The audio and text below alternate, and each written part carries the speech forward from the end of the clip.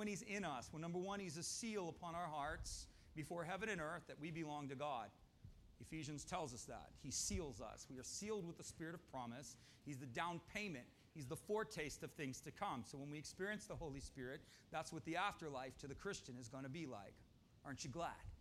Right? Aren't you glad this isn't it? So when you're in the Spirit, you're like, it's going to be like this forever? Forever. He's the foretaste of what to come, of that which is to come. He seals the believer before heaven and earth, so that all things in spirit look at them, look at you, and they know that you belong to the Lord. He's in you. He bears witness with your spirit that you are a child of God. He's constantly trying to work you up and into your identity. This is why I tell the Christian, Jesus, the Spirit of God, is not relating to you in reference to your sin. He's relating to you in reference to your identity. Doesn't mean He's not pointing out sin, but He's not pointing out sin in the area of condemnation, because there is therefore now no condemnation. He's pointing out areas of your life that are not in line with your identity. Big difference. This is not who you are, Kevin. Why are you doing that? This behavior is not in line with who you are. Why are you doing that? That's how He's working. He's bearing witness that you're the child of God. He's not bearing witness that you're a sinner. It's interesting He says that. His witness in our hearts is towards our identity in Christ. His witness in our hearts is towards our destiny. And what happens is we believe lies. We take over us the spirit of condemnation, when the Bible clearly says there is no condemnation to those who are in Christ Jesus. You're not condemned. There's no sin. When you're born again, you're born again. You are. My son was just asking me about this in the back on Friday night at the conference. He was talking to me about sin. And he says, why does sin need to be repented of? And I said, because sin carries with it a debt. When you cross the line into sin, you inherit a debt that is already upon sin itself, and you carry that forth. And when you return to Jesus, you are coming back to Him, and He takes the debt of the sin off of you. You can't lift it off of yourself. The Bible is very clear. The language in the Greek is very clear. It's hermeneutically correct, if you will, that there's two types of sin. The Bible uses two different Greek words for sin, but we have taught this all-encompassing understanding of sin in one idea. There's a sin of condemnation. There's a Greek word. I always get them confused, but I'll give you the words. Harmatano, and it means to offend. The sin that condemns man is the offense. We've pushed him away. All we like sheep have gone astray, each one to our own way. The Lord has laid upon him the iniquity, the offense of us all. That is the sin that John says leads unto death. If you ever read that, there's sins that don't lead unto death. What the heck is the Bible talking about? It's talking about sins that disrupt your destiny, but don't eternally condemn you. The only sin that eternally condemns a person is the denial of Jesus Christ as Lord and the refusal to submit unto His authority in surrender of heart. It's an offense. We've pushed God away, and we've offended God, and we've shoved, that's what the word offense means, to push away. We've pushed Him away. We've declared ourselves to be our own God, and we've declared ourselves independent of His sovereignty or His authority. And there's a gap. That's why when we come back to Jesus, the word repentance means to return. It's the Hebrew word teshuvah. It's the Greek word metanoia. Metanoia means to shift the way that you see, but the Greek word, or the Hebrew word, is teshuvah, which means return. And so which one is it? It's both. We return to the Lord and we see things differently. And so with salvation, we've separated ourselves. In salvation, in our sin, mankind has separated ourselves. We must return to the Lord. And what do we call Him? We call Him Lord, right? And in doing so, we're saying this is how the offense is removed from the heart. It's not, Jesus, you're my big buddy. It's, I am not master of my own life. You are. I am not Lord. You are. Do you see why that's necessary? It's necessary because the sin is that we've declared ourselves to be God. We've declared that we are independent of God and we don't need God. Or we created God as we understand Him to be, whatever it may be. But that's what our ancestor Adam did. He wanted to be like God, did he not? Is that not what the Scripture said? He wanted the knowledge of good and evil. You will be like God. And he offended God. He became his own God. And that's the sin that condemns us all. That's why every human being must return to Him and acknowledge His sovereignty. We have to acknowledge that you are Lord and we are not. You are God and I am not. The offense is removed and you become born into the family. You become realigned as a child of God under His intended purposes. Then there are sins. Can we get a witness here? And somewhere along the line this morning. As Christians, we still sin. Can I get a witness? Is there anybody here or am I the only one? All right? Can we get past this place of hypocrisy? In this place of self-righteousness, can we get past that? The point is that those sins do not condemn you. This is where we have these difficult theological problems with the Scripture. But if you understand what I'm saying to you, the theological problem is removed. That's why the Bible says all things are lawful, but not all things are profitable. What does that mean? It means, okay, Christian, you're born again and you go and sin. Does that condemn you? No, but it certainly is not going to profit you, and it is not going to bring you to destiny. And we have a hard time with that because we believe that if we don't keep people under a counsel of fear, everybody will walk away. When the Bible says just the opposite, it is the love of Christ that compels us. People say, well, by the fear of the Lord, men depart from evil. Yes, that's true. Unto salvation.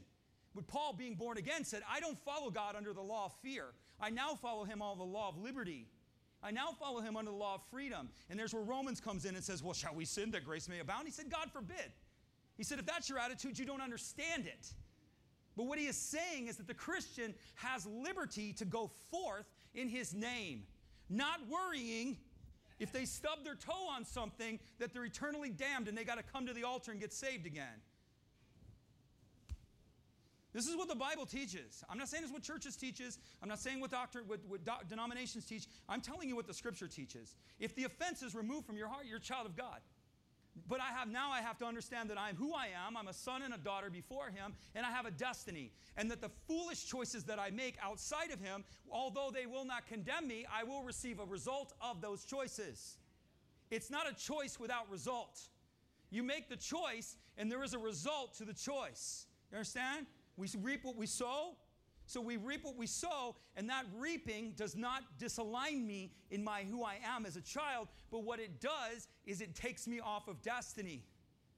Parents in the room, does your child not become a child? Is he no longer your child? Just because they're behaving in ways that are outside the family, do they suddenly now are they no longer your child? Of course not. They're still your child. They may be living and believing in ways that are outside of your beliefs or outside of your family or outside of even the blessing of the household, but they're still your child, are they not? Are they not? And you're looking at them realizing that the choices that they make don't remove them from being a child, but the choices that they make affect who they become. You understand? It's the same dynamic. It doesn't affect our identity, but it affects who we become. There's a huge difference in that. For freedom's sake, Christ has made you free. I'm free in the name of Jesus. I don't want anything that's not profitable. I believe God has more for me than I could possibly understand. I believe I have a destiny. I have a mandate. I have a mission in this world. And I have something great that I am to bring to this world. And I cannot do that if I'm constantly under the yoke of fear. I cannot do that if I'm constantly under the yoke of being able to fail. And I displease God. Has God got a baseball bat? Is he waiting for me? No one else knows, well, God knew what I did over here, so is he waiting for me to walk out the door so he can crack me? No. Who told you that? You don't know your father. It's called poopy diapers, people. You poop your pants. People don't like when I say it, but I like to say this anyway. It's a great illustration. Babies poop their diapers, don't they? Every now and then, just right there it is. But eventually, as the child grows, they get past that. They have no self-control in those areas. We get this? Oh, you pooped your diaper. You're not my child. Put that kid up for adoption. Out the door with you. You wouldn't do that. If you, being evil, wouldn't do such things, what makes you think your Heavenly Father does that? He doesn't. He works with you and works with you and works with you. We've got to get past this law of condemnation. I don't know who this is for, because this is not in my notes, but this is for somebody, because I feel it. We've got to get past this religion, and we've got to get past this self-condemnation, and we've got to get past this. It's a law of liberty, ladies and gentlemen. That's what it is. And you will learn that it's with him and without him. That's what you'll learn. Oh, I'm free with him, without him. When you follow him, blessing abounds. When I don't, you become symbiotically bound to the kingdom. When you become born again, you are bound to the gospel. Your life is not your own. As you interact with the gospel, so your life becomes blessed. As you deny the gospel, so your life goes the other way. It's true.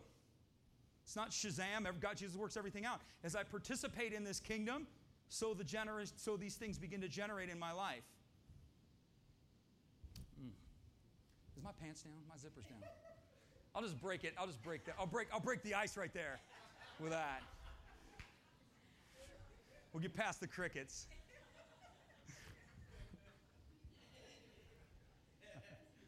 I think Jesus does that just because sometimes I'm too serious, and I think that's a really wait.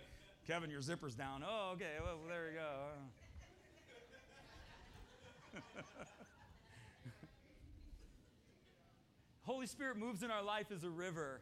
So as a Christian, what we have to understand is the Spirit of God is given to us as salvation, declaring us to be sons and daughters. But His intent in our life is to move through our lives like a river.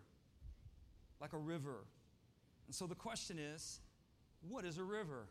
And somebody would go, duh. But do you really know what a river is? Have you really even asked the question, what's a river? Well, I know what a river is. No, but can you define it? We know things, but we need to define it so that we can understand what's a river. It's a directional flow of water in force. That's what a river is. So who is the Spirit of God? He's in our life. He's a river, which means He's a directional flow of water, if you will, or a directional flow of power with force. He's moving in a direction with force. That's His intent. What does a river do? A river brings life. A river changes landscapes. Everybody see the Grand Canyon? Entire landscape changed by rushing river, rushing water. Rivers change landscapes. Rivers create deltas. What is a delta? A delta is fast-moving water, and when a fast-moving river hits a slower-moving body of water, the river deltas. It branches out into all these different directions. The water deltas outwardly, creating additional flows of water.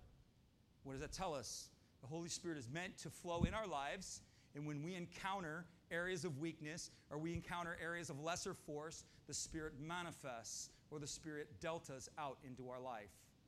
That's what's supposed to be. Next slide. What is a delta? This is a delta. This is a river delta. Where's the life? Where's the green? The green isn't in the flow of the river. The green is when the river deltas. So the Spirit of God is to flow in our life, delta out. And as the Spirit of God deltas out of the believer's life, what does it create? Say this with me. That's right. It creates life. There's a pattern in creation.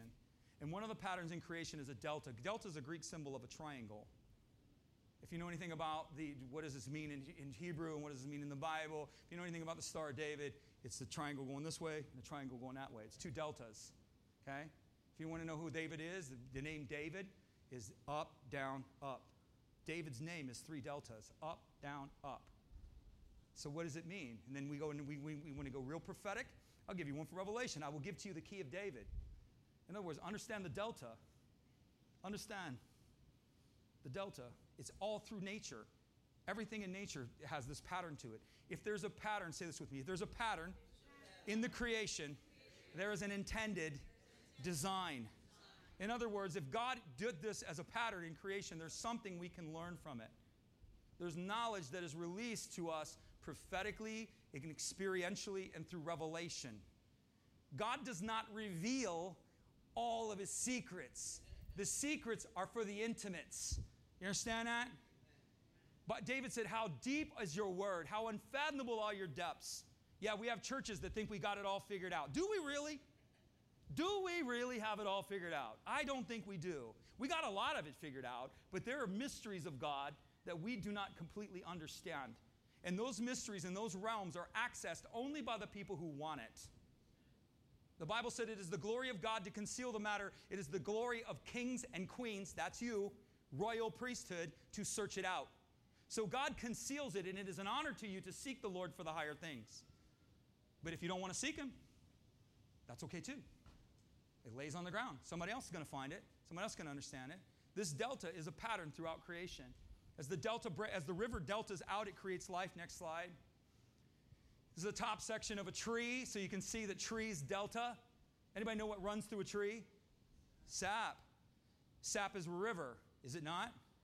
It's a river. It's a flow. It's got all different kinds of nutrients in it, but one of its main compositions is water. So we see a pattern of delta. Trees do not produce fruit in the trunk. They produce fruit in the branches. They produce fruit where the delta exists. Do you understand? As a Christian, you're not going to produce fruit in the river. You're going to produce fruit in the delta. And the outward expressions of the Holy Spirit is where the fruit is going to be born. Come on. Next slide. Lightning deltas. You can see it better over here. Same pattern. You have delta. Your nervous system is a delta. Your circulatory system is a delta. Is Jesus trying to understand something? Life comes through the outward expressions.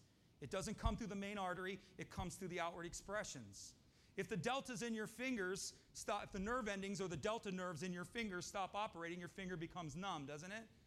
There's no life there. Because life isn't necessarily in the spine. That's the center point of the nervous system, or the outward point, although that's important. Life in the outward comes through the delta.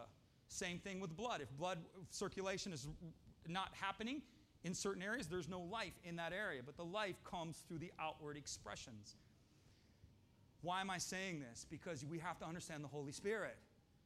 We have to understand the Holy Spirit. The Holy Spirit is not given so much as a party within the church as much as He is intended to be an outward expression through the life of the believer. It's the whole essence of revival. I said at first service, Christians, if we understand revival at all, we think revival is a party in the church. That's not the biblical understanding. Revival is something that affects change within the world, something that affects change within a city, something that affects change outwardly, not inwardly.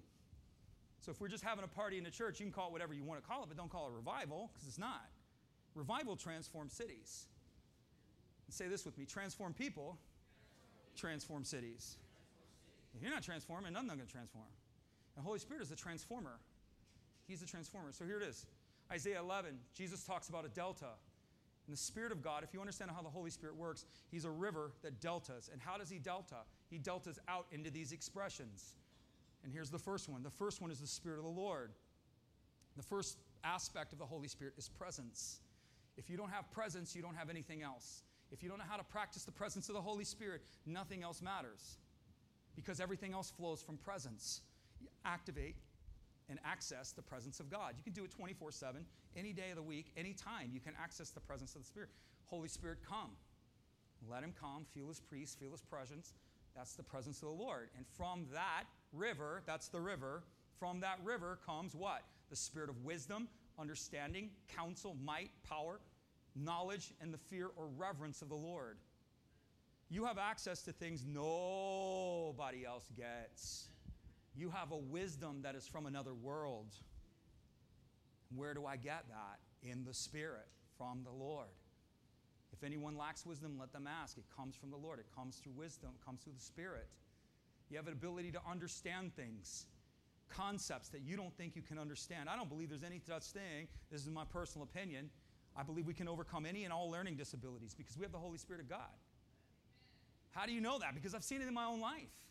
Things I didn't know in accessing and living through the Spirit, God gives me the understanding. Another thing we don't understand about learning disabilities is that people are created differently. I'm going to free somebody in here today. People think that learning disabilities is what society is saying is you are a nonconformist to our method. This is our method and you don't fit into the Lego box. So you have a learning disability because you don't learn like everybody else. You don't see as everybody else. There's no learning disabilities, there's teaching disabilities. I would just tell you that. And I'm not talking about people don't have problems and things like that. But a lot of times we pronounce things over our life, and what we fail to value is we fail to value the uniqueness of the individual. Because people don't conform to society's norms, we label them outsider. Because you don't learn math like this, you have a learning disability. Well, from their perspective, you do. I believe that there are no learning disabilities. I believe everybody's fearfully and wonderfully made and all can contribute artistically, creatively, and do wonderful things beyond what they can ask or think.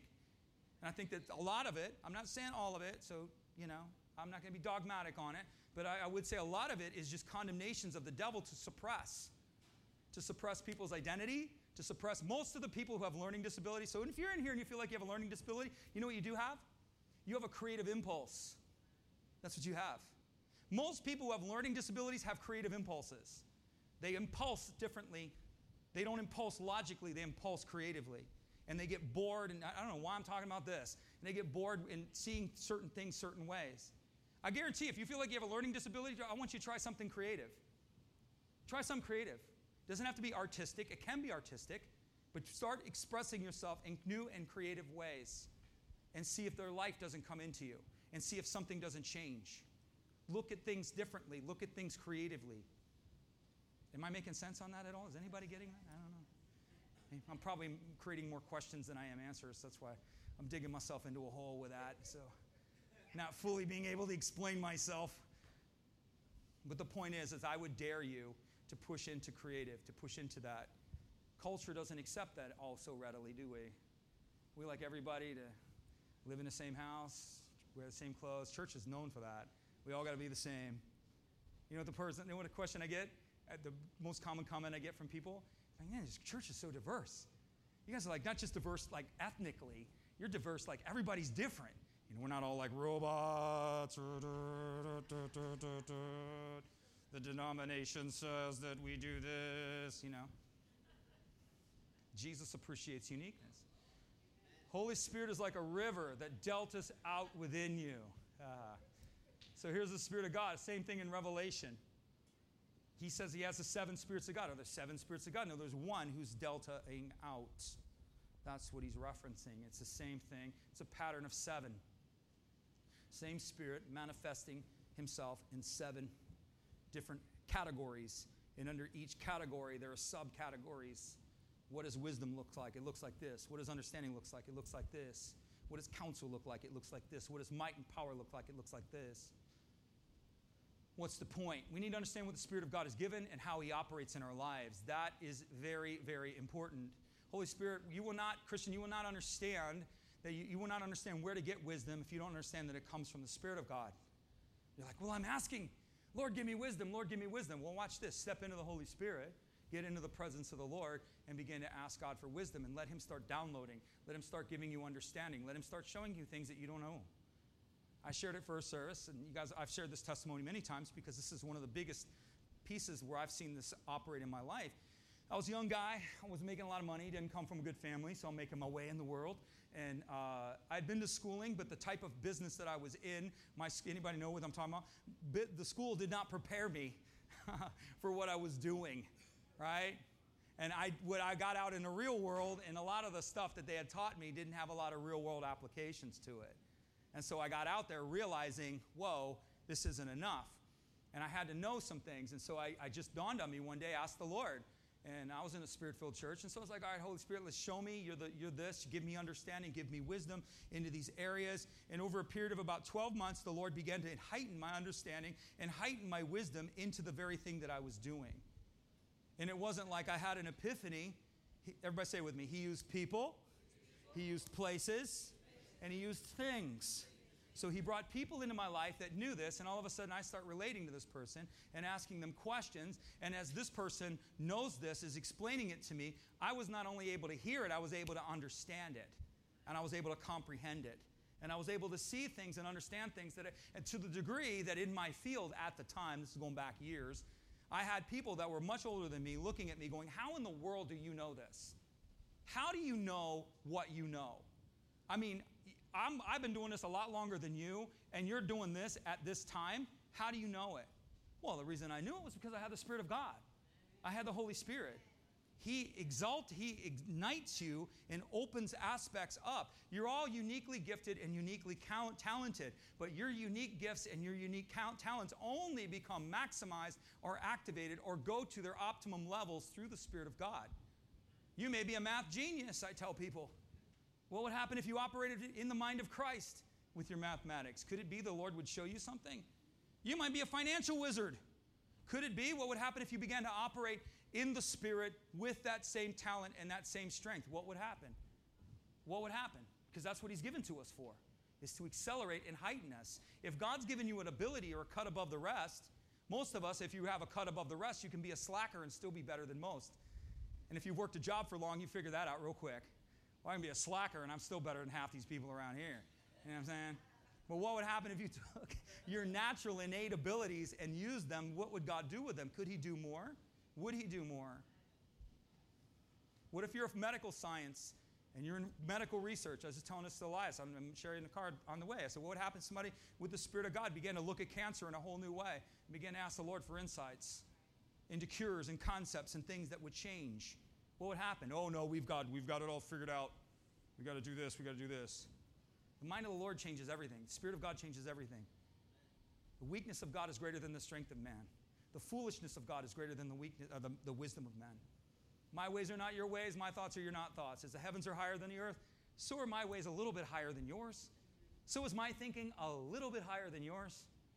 I understand quantum physics. I understand molecular dynamics. I understand all of it because I'm the author of it.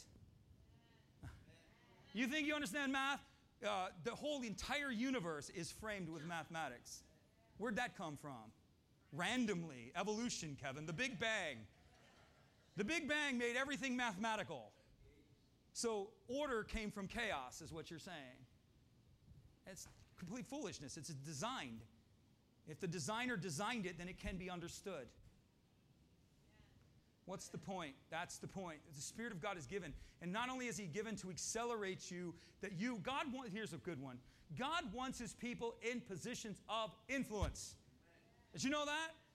He wants you in a position of influence, wherever that is. But He wants His people to become active parts of the world around them, the business world, the business community, whatever it may be, the home, the neighborhoods. And that's possible only through the Holy Spirit. Another reason is not just to heighten your abilities or your created abilities, but He heightens your spiritual abilities. He activates, the Holy Spirit is given to activate the priestly minister of the believer. So we got any charismatics in the room, you're going to like this one. The ministry of Jesus was prophet, priest, and king. And if you know anything about Spirit-filled churches or Spirit-filled people, they always talk about kingdom, kingdom, kingdom, kingdom, kingdom authority, kingdom authority. Well, how do we get to kingdom authority? How do we get there? Because I've asked Jesus this question. How do we get to where we operate in authority, kingdom authority, where we can say, rise up? How do we get there? How do we get to these places where we can decree a matter and it comes to pass? How do we get there? Because it is possible, because the Bible says it's possible. Just because we don't see it doesn't mean it's not possible. Just because we don't know what we're doing doesn't mean it's not there. I felt like the Lord told me, you release the prophetic, you enter into priestly ministry, and then you'll see kingdom authority. You have to honor the prophetic ministry of the Spirit within the church. You have to honor that. And not in the way, there's the whole realm of that. We have to honor that. Then the second level is priestly ministry. Church does not understand priestly ministry. We know the verse. You are a royal what? That's right. Is that me? That's you. Do you understand what that means? It means you have a royal divine identity. You are sons and daughters of a king, and you are anointed and empowered as priests. Well, then, what's the next question? What the heck's a priest? Well, it's not the guy who takes confession in a booth. That's not what God's intending. A priest is one who ministers unto the Lord, from the Lord, and unto the world. That's the dynamic of a priest. And so the Holy Spirit is given to you to minister, to learn, and give you an ability to minister unto the Lord. We talk about receiving ministry from the Lord. A lot of Christians, their problems lie in is you don't understand how to minister unto Him. We minister unto Him. Worship and praise is not ministry unto you. Oh, I just don't feel the Spirit. Well, it doesn't matter if you feel the Spirit, because that part of that ministry is unto Him. Enter His gates with thanksgiving. Enter His courts with praise. And then the Lord inhabits the praises of His people. He doesn't say He inhabits, and then you praise Him. No, we prepare Him a habitation. We enter into priestly ministry. We begin to pray. We begin to minister unto Him with worship, with praise, with the fruit of our lips, with our hands lifted high, dance, song, singing, shouting. All of that is ministry unto the Lord. He likes it. What does ministry mean? It means He likes it. Like first service, we had a bunch of people dancing in here. And we were going, and we go to the left, and we go to the right, and we jump. And people go, oh, that's silly. Do you see the kids up here? You're nothing but a big kid. I don't know if you know that. And your Heavenly Father looks at you, and He watches that, and He goes, I love it. It is awesome. They're going to the left. They're going to the right. Watch this. They're jump in the river. This is awesome. He likes it. It blesses His heart. Some of you, your children were up here. Did it not bless your heart? It blesses your heart. It's the same way your Father, it blesses His heart. It ministers unto Him. And then it blesses back to us. Some of you are like going, I'm going to take him out for an ice cream. He did so good. He waved that scarf like a man. We're going to McDonald's afterwards. He ministered unto you, you minister back. That's the same. We minister unto the Lord. We receive ministry from Him by the power of the Spirit. And then we receive from our Father, and we release it unto others. We bless others by the Spirit, in the Spirit, with love, with adoration, with all of that combined. There's more to it. Next slide. But you get the point. The Spirit of God is a gift. He increases and activates the relationship with the Father. He lets you know that you're loved of your Father. It's the outflow of love. That is the presence of the Holy Spirit, is the love of God shed abroad in our hearts. It's to be experienced. It's to be encountered. It is not to be observed. So we do. We just observe it. Yes, I watched the love of God move throughout the room this morning. I didn't see, but it's to be encountered. It's to be experienced. Releasing and receiving, taking it unto yourself, pouring your heart out unto God, letting Him pour His heart out unto you. Lord, what are you saying? Lord, what are you doing? Lord, what do you want? You know what Jesus does when you say that? He practically falls out of His chair or off His throne. I've felt God's surprise, and many times I do this often in my life, but when I first started doing it, I'm like, Lord, what do you say? I don't care what they say. I don't care what anybody wants. What do you want? And I felt like Jesus went, whoa, somebody actually cares what I want? Whoa. You know, just begin to ask Him, Lord, what do you want? Just let that cultivation start happening. Let God begin to direct you and lead you. What are you saying? What are you doing? What is your heartbeat, Jesus? What do you want? What do you say over me? What do you say about this situation? You say this, therefore I say this. You say I'm a son before you, therefore I say I'm a son before you. You say I'm empowered of heaven, therefore I say I'm empowered of heaven. You say that I'm more of a conqueror, therefore I say that I'm more of a conqueror. You get the picture? Activates the relationship, empowers it. We start saying it over yourself, you feel the Spirit of God, I guarantee you. Just lift your hands. Let's do this. Say, Holy Spirit, come. You say that I'm a son or a daughter before my Father. Therefore, I say I'm a son or a daughter before my Father. You say that I'm more than a conqueror. Therefore, I say I am more than a conqueror. You say nothing by any means shall harm me. Therefore, I say nothing by any means shall harm me. Yeah. You see that? You can't say that without experiencing that. You can't say that without feeling that. You access a world beyond yourself. Like a river, He intends to flow into the areas of weakness. The Spirit gives help in our weakness. There's the delta. The Holy Spirit also says, my grace is sufficient and my strength is made perfect in your weakness. He flows into the areas of weakness, not just in your own life, but He wants to flow into the areas of weakness around you. That's the whole presence of heaven to earth. Heaven to earth says, where are the weak points in our society? Where's the brokenness within our society? Where's the wounds within these people, within these places, and within these things? And what would it look like if heaven showed up there? What would it look like if the Spirit began to delta into that place? What would it look like? That's what it means. Like a river, He's intending on flowing. Next slide. So the question would be, what keeps it from flowing? What keeps Him from flowing? Do you have a slide? Jump, jump. Oh, you got to use the pad. There it is. What restricts the flow? Say it. The problem is always on my side. 100%. Problem's not with Jesus. Problem's with you. Huh? This is what we do, because this is what we justify. We justify our ignorance. We justify our cowardice. We justify our unbelief. We justify it. We say, well, if God wanted to, it would happen. I always ask the believer, I always ask Christians, I say, how many times did Jesus said He was not willing? How many times? Can you tell me? I'm sorry, there's 4 Gospels, and we also have a New Testament that basically testifies on behalf of the Lord, and not one place does it say He was not willing. Not one. So where's the problem? Well, if the Lord was willing, it would happen. The Lord's willing. Are you? That's the question. What inhibits the flow of the Spirit in our lives? What in ignorance, which means you just don't know. Say this with me. My problem is going to be in one of 2 areas. I'm either ignorant or I'm arrogant. It's one or the other. You either don't know, which is fine, that can be easily corrected, or you're arrogant. You do know and you just don't care. Arrogance has to be humbled. Ignorance has to be educated. There's a difference there. But what hurts the believer is they're either ignorant, they don't understand, or they're arrogant, they do know, or they believe something that's contrary to what God says. That was Jesus' whole problem with the religious leaders. By your traditions of your fathers, you make the word or the power of God of no effect. By the belief systems of men, by the belief systems of your ancestors, by your perceptions of me and your perceptions of everything that's going on, there is no power in your life. Not because the power isn't available, but because you have a belief system and an understanding that inhibits me. Same thing in Nazareth. So repeat it again. Jesus couldn't do miracles in Nazareth, could he not? He goes to Nazareth, his hometown, couldn't do many miracles there because they couldn't believe him. Why? Because they refused to see him outside of their own perceptions. They had a perception of the Lord, and they refused to see him in any other way other than how they perceived him.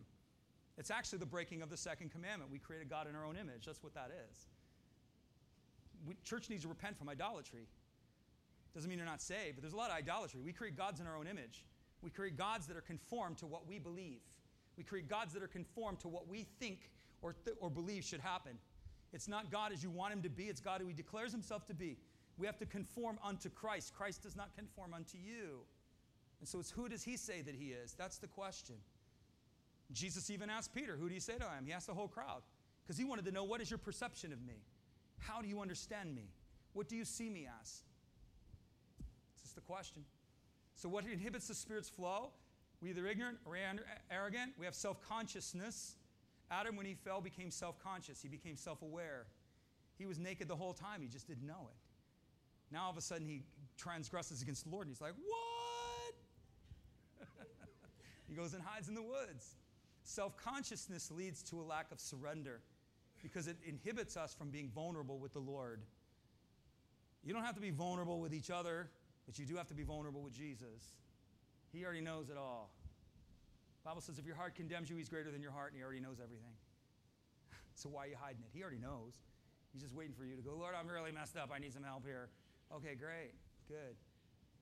You have to not be self-conscious. You have to be surrendered unto the Lord and open. He knows everything about you, and he loves you just the same. Aren't you glad? He knows all the warts and all the moles and all the little whatever it is you got going on. He knows it all, and he loves you in spite of yourself. Amazing grace, how sweet the sound. Ideas and beliefs, disobedience and obediences lack, inhibit the Spirit of God. Willful disobedience inhibits the God from moving. Christians can be saved and still hold lordship over areas of their life. Be born again, but you say, bless God, I'm master of my time. Don't you tell me what to do with my time. My time belongs to me. And now let's come into the living room. Oh, God, I'm born again, but don't you dare tell me what to do with my money. My money's mine. You're sovereign over your money. Jesus is Lord of your spirit, but he ain't Lord over your cash. Jesus is Lord over your spirit, but he's not Lord over your time. And here's the new revelation in the church today. This is our modern 21st century. Don't tell me what to do with my body. That's the modern millennial view. Well, I'm Christian, but don't you tell me what I can do with my body. Don't you tell me what I can do with my sexuality. Don't you tell me that. I can do what I want. You are sovereign in that area. You have not submitted that area unto the lordship of Jesus Christ. And what does that mean? Does that mean you're not saved? Well, I'm not going to go that far, but what I will say is that you are not, there is no increase of blessing and there is no flow in that area of your life. That I can guarantee you. There is no, whatever area is not under the lordship of life of Christ is not receiving the flow of the Spirit. That's guaranteed. And so if you will not submit that area, the flow of blessing will not occur. If you will not submit this area, the flow of blessing will not occur. I didn't say he didn't love you. He loves you. Well, if he loves me, he'll let me do what I want. Really? Do you treat your kids like that? If you love me, Mom, you let me play on I-95. You know what? I do love you. Go out there, honey. Go in the express lane. Get the full experience. You don't do that. Why would you think he does that? He doesn't do that. These are the problems. We inhibit ourselves in these areas. The Spirit of God does not move. Demonic intrusion. Disobedience. The Bible says he works in those areas. He inhabits or inherits the life of the believer through disobedience. How do you know? Well, I'll give you one of my favorite verses. This is core to me. Galatians, it says, I say to you that the heir, everybody say that, I'm an heir.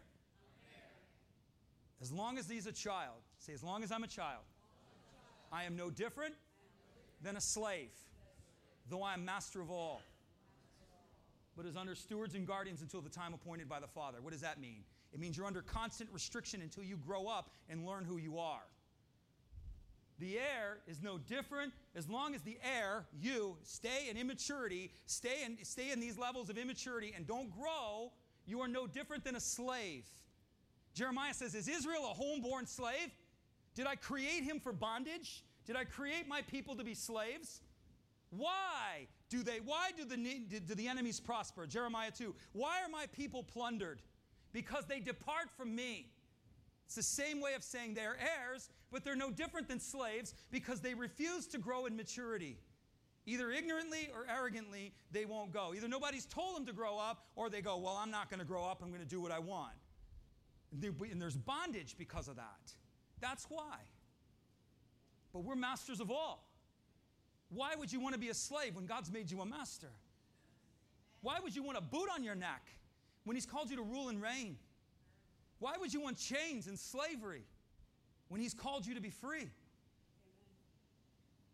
Direct contact, that's an area where the enemy works. Some of you, you've got witchcraft, you've got Santeria, you've got Macumba, you've got Freemasonry, you've got psychic hotline, you've got everything under the world going on in your life. And the enemy, whatever that may be, the list goes on. And the enemy holds rights in these areas because of the direct contact that you have made. You've made an agreement, and he comes into this arena. And he inhibits. So the areas of these lives, there's Christians that call the psychic hotline. Just got to know. What does the whatever Long Island medium say? I don't know. Why don't we consult the Spirit of God? You know? The enemy holds court in those areas because we've invited him in. Traumas, things that are done to you. What a trauma is something that's in you and you can't get rid of it. And if you have that, you know exactly what I'm talking about. Things that have been done to you, things that you've experienced, things that you've encountered have traumatized you in a way that there's an inhibiting in your heart and in your spirit from those things. All this stuff can be undone, by the way. Patterns within your generations. As the lady said yesterday, if you see diabetes, there's a pattern within your generations. It's spiritual. No, it's genetic, Kevin. Really? We say it's genetic because we don't understand the spiritual world. You don't think the enemy has a right to affect you genetically? You don't think it's an interesting thing. I meet people like this all the time. I'm one of them. There's every male in my family has diabetes on my dad's side, except one. Except me. I don't. You know why? Because I cut that cord of inheritance off. I don't draw my life from that bloodline. I renounce that. You can take that right back where it came from because that's not my inheritance. I am free in Jesus' name. I have no inheritance in that way, and it will not come to me. I could go on. There's more stuff in my family. Should I unpack all of it, Jesus? Are you telling me to go all in on this? But there's patterns. They don't have to continue. Oppressions. What is an oppression? It's what's going on. Things that are happening to you that make no sense. And they come and it goes. There's seasons of oppressions. Usually an oppression means you're going in the right direction. Yeah? You have a blowout in the car with the kids or the wife on your way to church. It usually means you're going in the right direction. That's an oppression. You're trying to come to a conference, something happens. You're trying to make these oppressions happen to you, and they're negative experiences. They're oppressions against you, and it means you're moving in the right direction. Next slide. God has something for you, and the enemy don't want you to have it. Like a tree, the Holy Spirit grows out. We're crucified. We're to live a life that is free from the desires of the flesh. Galatians 5 talks about the fruit of the Spirit. I've been taught this my whole life. Anybody know what the fruit of the Spirit is? Because I'm completely out of time. Come on. Yeah. You know, like Miami's Cuban, so they're like, just keep going. It's all right. We'll get more coffee. It doesn't matter. It's all good. Come on. Fruit of the Spirit. This is love, joy, peace, long-suffering, kindness, gentleness, faithfulness, gentleness, and self-control. Against such there's no law, there's no limit. In other words, you can operate in these areas without limit. And so what the Spirit of God is saying is that through the Spirit we bear fruit. But the fruit is where? In the trunk? In the branches, in the delta, in the outward expression of the Spirit. So I've been taught many times, Bible schools taught me this too, that they're like, Kevin, a fruit tree doesn't have to work to be a fruit tree. A lemon tree is going to bear lemons all on its own. Really? Then why don't we see any fruit in the church? If that statement is true, if all we got to do is exist, then where is the joy? Where's the long-suffering? Where's the kindness? Where's the faithfulness? Where's the self-control? Where is it, and why do we lack it so heavily as believers? That's just a question. We have to look at the elephant in the room. Well, could it be that we don't understand that the life is in the branches? And you can have a tree. If that tree is frozen, the sap's not moving. When they get maple syrup, I love maple syrup, natural maple syrup, but they have to, the temperature of maple syrup has to below 50 degrees and above 40 degrees in order for maple syrup to flow. If it's below 40 degrees, the sap's not flowing. So the tree's not doing anything. There's lots of frozen chosens out there. The sap's not flowing, so there's no fruit. The Spirit of God has to flow. We have to have an outward expression within our life in order to bear the fruit of the kingdom. Holy Spirit is necessary and essential. You want to have peace tomorrow at work? Holy Spirit, come. Give me peace. You can have a hurricane whipping around you and you can be, oh, hey, it's wonderful. And they're going to be like, are you drinking? What's wrong with you? Fruit is born from the tree's ability to let the sap flow. Life change comes from this. Not only does fruit bring life change, fruit brings benefit to other people. We're of no benefit to others without the Holy Spirit. You're just taking up space. You're called to be a benefit to people. You're called to bless the kingdom. You're called to bless your Father. And you're called to make a difference in this world. I'm going to take this as a two-parter. So you're like, yeah, right. So next week, we're going to talk a little bit more about this same sort of idea. I'm going to go into it, some other things a little bit differently. But if you want to read this week, I'll give you some stuff to read. John chapter 14 through 17. You read Isaiah 11. I'm not saying you got to understand it. I'm not asking for a biblical exegesis on it. You just read it to familiarize yourself with the text. Isaiah 11, it's talking about the Spirit of the Lord. Zechariah 4 and 5 talks about the menorah, which is, again, a delta. Galatians 5 talks about the fruit of the Spirit. So these are just some things for you to read, and you'll be familiar with some of the stuff that maybe I'm referencing like next week. Amen? If you're here this morning, you've never given your life to Jesus, today is your day. We're going to do two things. We're going to pray, receive Jesus, and we're going to take communion together. But if you've never received the Lord, today's your day. The Bible said if you believe in your heart and confess with your mouth, you will be saved. You'll be able to enter the kingdom and you'll be able to have access to the Spirit that I'm speaking of. And He's not just any Spirit, He's the Holy Spirit. He's the Spirit of truth, He's the Spirit of life. He's the Spirit of kindness and forgiveness, Spirit of power, Spirit of soundness. And you can have Him. And all you got to do is open the door of your heart. Jesus said, I stand at the door and knock. If you'll open, I will come in. He can't open the door for you. You have to open it. So if you're here this morning and that's you, just open the door of your heart. Say, I'm not sure I understand it. You don't have to. You have to believe. Belief and understanding are two different things. The church is going to pray with you, so just pray along with us and just open your heart. And Jesus will take you at your word. Just say, Dear Jesus, I believe that you are the Savior. And I need a Savior. I may not understand this, but I choose to believe it. So I open my heart to you, Jesus, and I ask you to come inside. I ask you to forgive me. I ask you to heal me. I ask you to restore me. And I ask you to repurpose my life. All that I am, I give to you.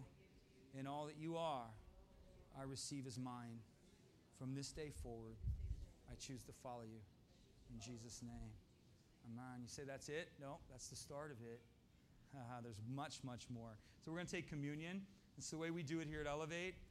If you can play music, Sherry, or if Jody, if you're so inclined.